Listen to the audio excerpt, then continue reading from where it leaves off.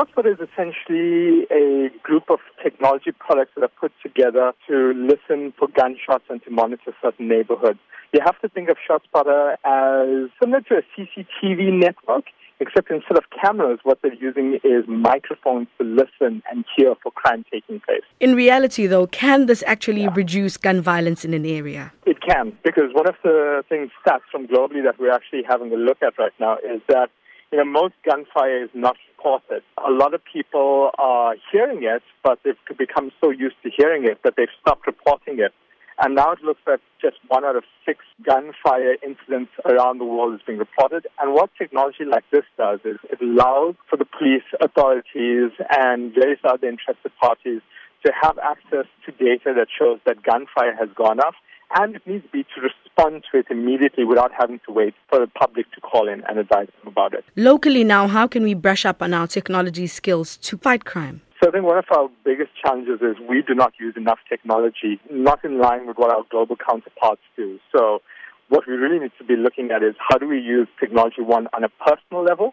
How do we connect with each other to be able to share crime stories? Then on a higher level with authorities so that we can report into authorities not just via telephone calls or emails, but via apps and other smart technologies to connect with them.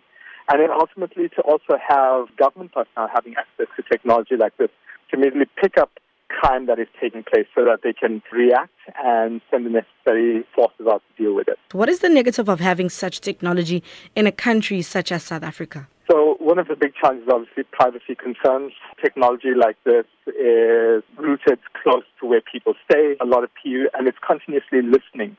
So there's always a concern that this technology is going to pick up private conversations, things that you do not want the authorities to hear. There's no telling what level of development this technology can go. So imagine you're sitting in your home and you're thinking that this technology is there to just purely listen for gunfire, but it could be spying on you. Seeing any benefits means more work for the police. Do you think that we have the kind of manpower to handle such a big project in South Africa? I think we're still going to struggle with it. The ShotSpotter technology was developed for the American markets. They're trying to make it available to the European market. I'm in Paris right now. We're trying to implement it after the Charlie Hebdo attacks. And they are struggling in the States with that wide footprint. They're struggling in Europe with this.